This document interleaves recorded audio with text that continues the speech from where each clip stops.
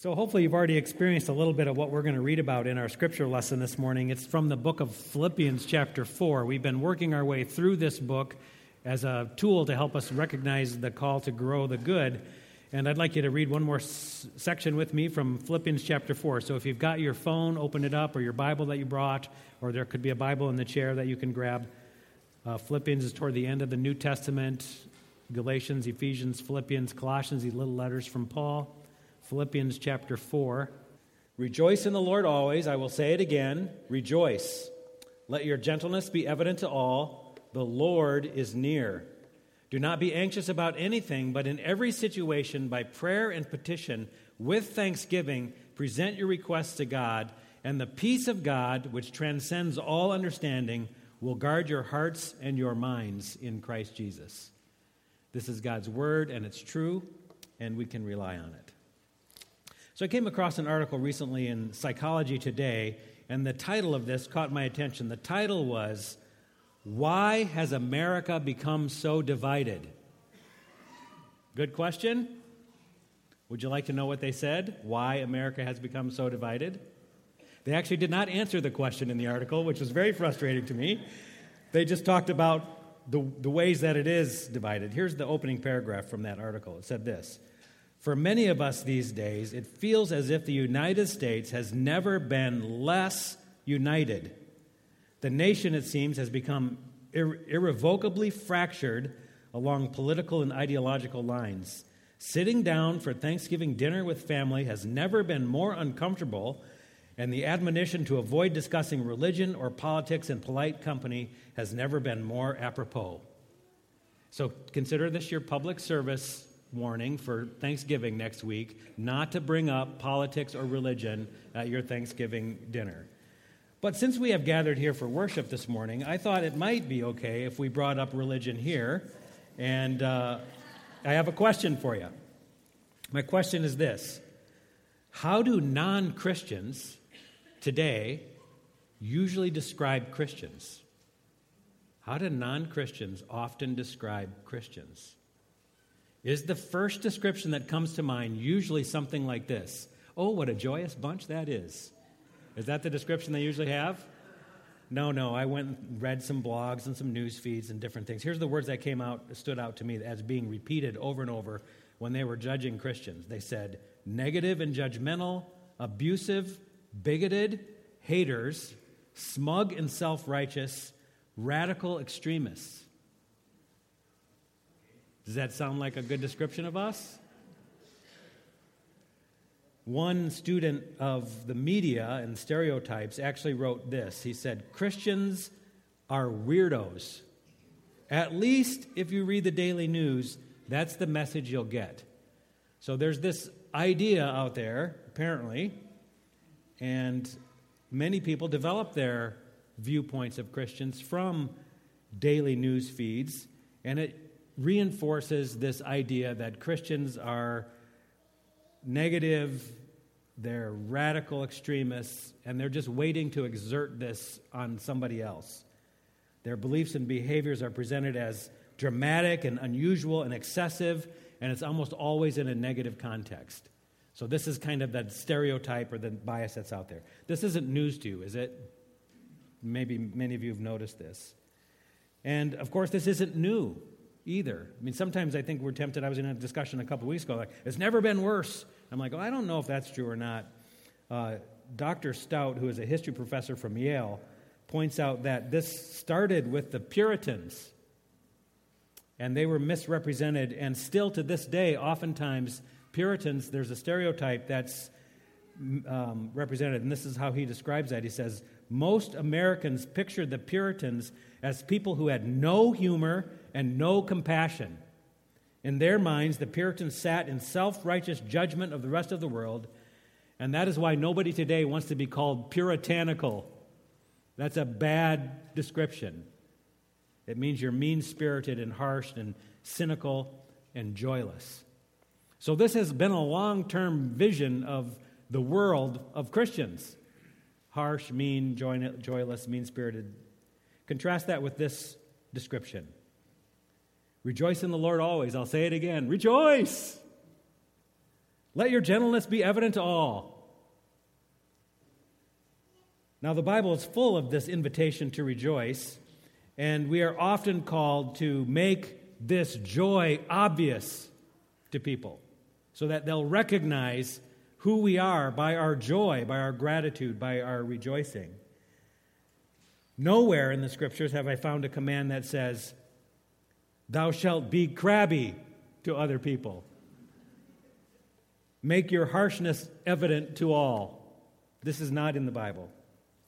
So I couldn't help but wonder as I was putting all these pieces together and thinking about this passage in Philippians 4, if we're not faced with a huge opportunity. And the opportunity is this: what if we could actually surprise the world with our joy? They're expecting harshness and mean-spirited, cynical, angry people. What if we could just blow their socks off with rejoicing? Wouldn't that be amazing? So I thought today I would give 3 things that I think might help surprise people with joy. 3 suggestions. Okay, the first one is this: resist polarization. Okay, this divisive, polarized spirit that's in our community actually destroys relationships. It destroys intimacy. It destroys community. Polarization leads to separation. It leads to drawing lines. It leads to erecting walls. It leads to boundaries. It leads to barriers. It draws a line that says some people are in and some people are out. That's what happens when you are polarized, when you're divisive. Some people are cool, hip, right? Some people are out. They're wrong. Now, if you want a really good example of this, I'm guessing if any of you watched CNN or Fox News this week, you saw a little bit of taste of this. I only get to watch this while I'm running on the treadmill in the morning, and it actually probably gets me worked up so I run faster. There is an example of people who are not resisting polarization. It's all about drawing lines and creating barriers. Okay, that's kind of the state of our political situation and the state of our media today, unfortunately. It results in people feeling threatened and people feeling excluded, people feeling offended, and people feeling accused. Compare that to these words. Rejoice in the Lord always. I say again, rejoice. Let your gentleness be evident to all. We resist polarization by finding common ground, by building bridges, by caring deeply. If we want to surprise somebody in the middle of a debate, in the middle of an argument, agree with them. Find something that you agree with in the middle of a heated debate. I wonder if this is what Solomon, who happened to be the wisest guy who ever lived, was thinking when he wrote this famous proverb. He says, "A hot-tempered person stirs up conflict, but one who is patient calms a quarrel." That seems to be an image of someone who's willing to resist polarization, build a bridge, find common ground, remain patient. Paul told his beloved friends in Philippi when he was writing to them, "I long for you with the affection of Christ." And then he writes in a way that demonstrates his deep, abiding affection for these people. And I can't help but, if anybody in Philippi was a little bit put off by Paul, after you read his opening statement, you go, "Man, I love that guy. I'm willing to build some bridges with him. I'm not going to put up a wall. I'm not going to build more divisiveness." 1 John 3:18. These commandments and these invitations are all over Scripture. 1 John 3:18, "Dear children, let us not love with words and speech only, but with actions and with truth." It's an invitation to build a bridge, to love in a way that's very dramatic. Paul gave this advice to young Timothy, one of his traveling companions. He says, "Don't have anything to do with foolish and stupid arguments, because you know they produce quarrels. The Lord's servant must not be quarrelsome, but must be kind to everyone." Well, that'd be a great prescription for surprise, wouldn't it? Somebody that's maybe on the other side of an issue from us, and we go, "Well, at least one thing I know I can do, I can be kind to you. I can build a bridge." Polarization makes the other person an enemy. Resisting polarization says, "I'm going to make the other person a friend." doing this in our current cultural climate would definitely be surprising, wouldn't it? To say, I'm not going to try to find how many ways we're different. I'm going to try to find how many ways we're the same. Maybe another way to say this is division, no. Connection, yes. Can I build a bridge that has connection? So I had lunch with a pastor from another church this week, and one of the things that we were talking about in there was how we build bridges between churches. And I think just the fact that we were having this lunch was bridge building, because we are sending the message that, I'm not in competition with this other church. I'm not in competition with this other pastor. We're in ministry together. And this was the whole tone of our conversation. It was really delightful. And he talked about one of the things that he'd been thinking about lately, hearing from his own congregation, kind of a growing, divide, maybe distrust of the Catholic Church in our community. And then he realized he didn't know a single Catholic priest. And so what he did this summer was he made a point of reaching out and connecting with some priests, and they were actually inviting some people to a prayer meeting. Not just the Catholics, but everybody in that part of town. So he went, and he found out that it was a delightful thing. It was build bridge. Instead of continuing to polarize, be divisive, to make a barrier, he's saying, we're going to do something together, and they started by just praying together. And since then, he says, we've had lots of conversations, and one of the most surprising things he said to me was this. He said, it's been a lot of fun. So I got to confess to you, I don't usually think of spending time with priests as fun, but I probably need to try it if I'm going to resist polarization and build a bridge. This is a step, I think, towards surprising joy. If the world saw the church building bridges and resisting polarization, I think they go, wow, that has my attention. Second step, embrace the mess. So there's something very interesting about the biblical call to rejoice, and one thing that makes me rejoice is when the children's sermon nails it and actually gives the whole sermon. So this is the children's sermon redo right now. So the invitation in Scripture to rejoice is not just a call to be happy, because happiness is a very different thing. Happiness has so much to do with circumstances. So when things are going well, when my life is good, when I feel good, when all these things are falling in place in my life, I go, gosh, I feel happy today. But joy and rejoicing in the way Scripture talks about it is something that's much deeper than that. It actually transcends the circumstances, which means it transcends whatever feeling I happen to have in the moment. Joy is a much deeper thing than that. We've already noted several times that when Paul is writing this letter, he's in prison, okay? Things are not good for him right now. In fact, his life is hanging in the balance. As he's in prison, he doesn't know if he's going to be freed or if he's going to be executed. He could go out and preach the gospel again, or he could be martyred. These are the things that are hanging in the balance. And yet, in this little letter of Philippians, he talks about joy and rejoicing 14 times. It comes up more often in this short letter than any other letter. So he's in this really difficult circumstance, a circumstance that might lead to despair and discouragement, and yet he goes, underneath all of that, there's rejoicing. There is joy. It's not dependent on his circumstances. Happiness needs good circumstances. Joy does not. Joy comes in spite of the circumstances. It's possible to rejoice when we are troubled. It's possible to rejoice when we're in a valley, not just on a mountaintop. These are all parts of what it means to rejoice. And Paul, and in fact the whole Bible, admits that we should acknowledge the messiness of the world, that there is brokenness, that there is pain, that there's difficulties, there's hard times and good times. But even in the bad times, we still have joy, something that's undergirding all of this. A theologian named Karl Barth once called this kind of joy a continual, defiant nevertheless. So you're looking at a circumstance that might be less than ideal, less than purpose, less than happy for you, and you go, nevertheless, I still trust God.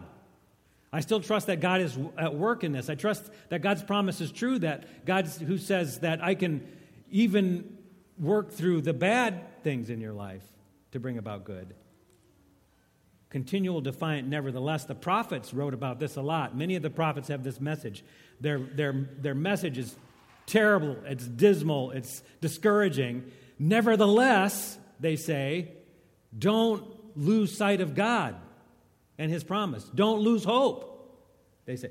I was just thinking about Zephaniah this week, and he's a really great example. If you read through the book of Zephaniah, the first couple chapters are terrible. I mean, they're filled with anger, and they're filled with fear and judgment. God's people are under attack. They're being threatened from every direction. They're being threatened from the north and from the east and from the south. I mean, they're really caught between the pinchers of the Egyptian nation and the Babylonian nation that's coming ever closer and threatening to wipe them out and taking them into exile. The northern kingdom's already been destroyed. So things are really bad. And you read through these verse after verse after verse of this terrible news, and then the mood shifts. And we read this. Sing, daughter of Zion. Shout aloud, Israel. Be glad and rejoice with all your heart. Do not fear. Do not let your hands hang limp. The Lord your God is with you. The Lord your God is a mighty warrior who saves. He will take great delight in you. In his love, he will no longer rebuke you, but he will rejoice over you with singing. I think that's one of the most beautiful verses, Zephaniah 3:14. I think that's a beautiful verse. A picture of God rejoicing over his people with singing, so they can sing even in the middle of their mess. They can rejoice.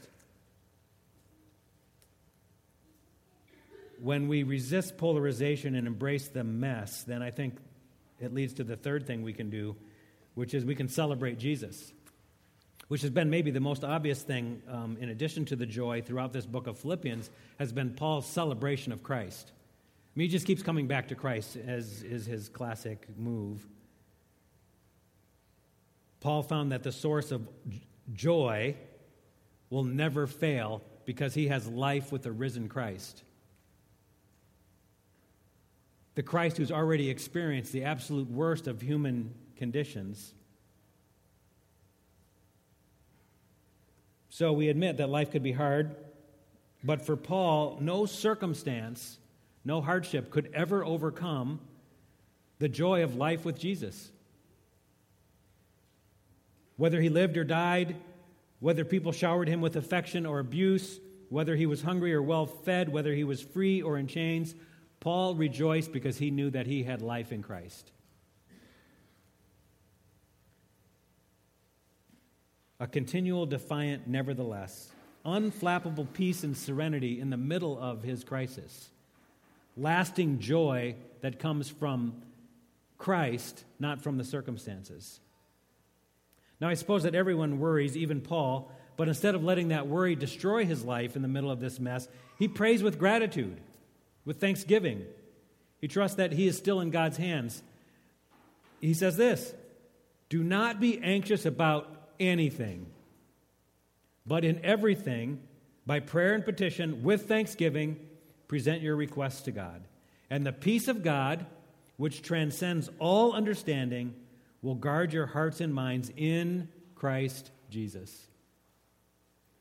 See the source of that joy? It's in Christ. And no circumstance ever changes that. I was listening to the radio driving in this morning, and I heard an ad for something that was going to be playing at Hancher Auditorium in Iowa City, and I didn't hear the title of the piece that was being advertised, but I heard the subtitle, and it caught my idea. The subtitle of this was Joy as the Ultimate Resistance. I really like that. Joy as the ultimate resistance. And as soon as I heard that announcer on the radio say that, I started to think about Paul sitting in that Philippian jail. He's been arrested, beaten, he's in chains. What is he doing? He's singing. He's singing. How can he sing in that circumstance? Because he knows that his life is not dependent on circumstances. His life is not dependent on an emotional response in the moment. His life is dependent on this deep-seated faith and trust that Jesus Christ is the same yesterday, today, and forever. And I can imagine that Paul was singing. Maybe he was singing the song that comes out of chapter 2 of Philippians about the Christ who did not consider equality with God something to be grasped, but humbled himself and became obedient to death, even death on the cross. And therefore, because he became obedient to that death, he's going to be exalted above the name that is above every other name, so that every tongue in heaven and every knee will bow. Maybe that's the song Paul's singing. Or maybe he's singing a song that comes out of the book of Hebrews about Jesus who, for the joy set before him, endured the cross. He's singing something, and I can tell you that the content of Paul's song, while he's sitting there in prison, locked up, is about Christ. He's singing about Christ. Do you think it would surprise the world if we were the kind of people who, no matter what circumstance came, no matter what trouble, no matter what hardship, we resisted polarization and we started to build bridges? If we were the kind of people who said, well, we're not going to ignore the mess around us, we're going to embrace and recognize the mess, but no matter what mess comes upon us, we're going to celebrate that Jesus Christ is the answer, and we're going to rejoice. Rejoice in the Lord always. Again, I say rejoice. Let your gentleness be evident to all, and be anxious for nothing, but in everything by prayer and petition with thanksgiving make your requests to God, and the peace of God, which transcends all understanding, will guard your hearts and minds in Christ Jesus. If we live like that, the world would be surprised. Lord God, we come before you today, and I want to give you thanks for your truth.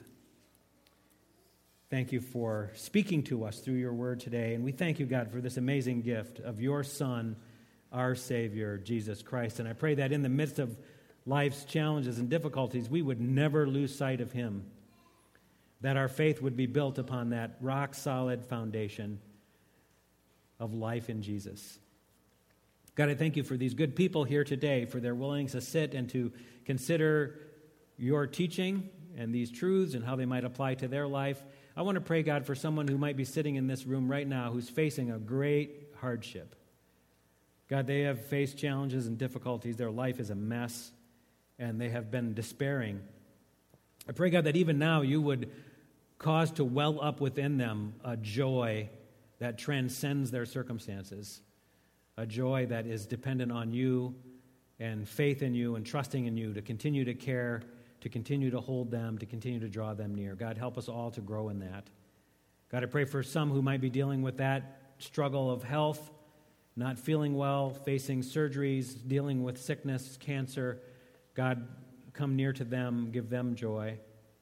God, if there's any here who are dealing with broken relationships, the need to reconcile, brokenness in marriages, brokenness in families, between parents and children, between friends and neighbors, God, would you come near to them in the midst of that mess? Help them to trust in you, to hold them and carry them and support them in this time. God, if there's others who are facing challenges due to their economic situation, whether they're in the wrong job or looking for work or trying to find work, God, meet them as well. Provide for them.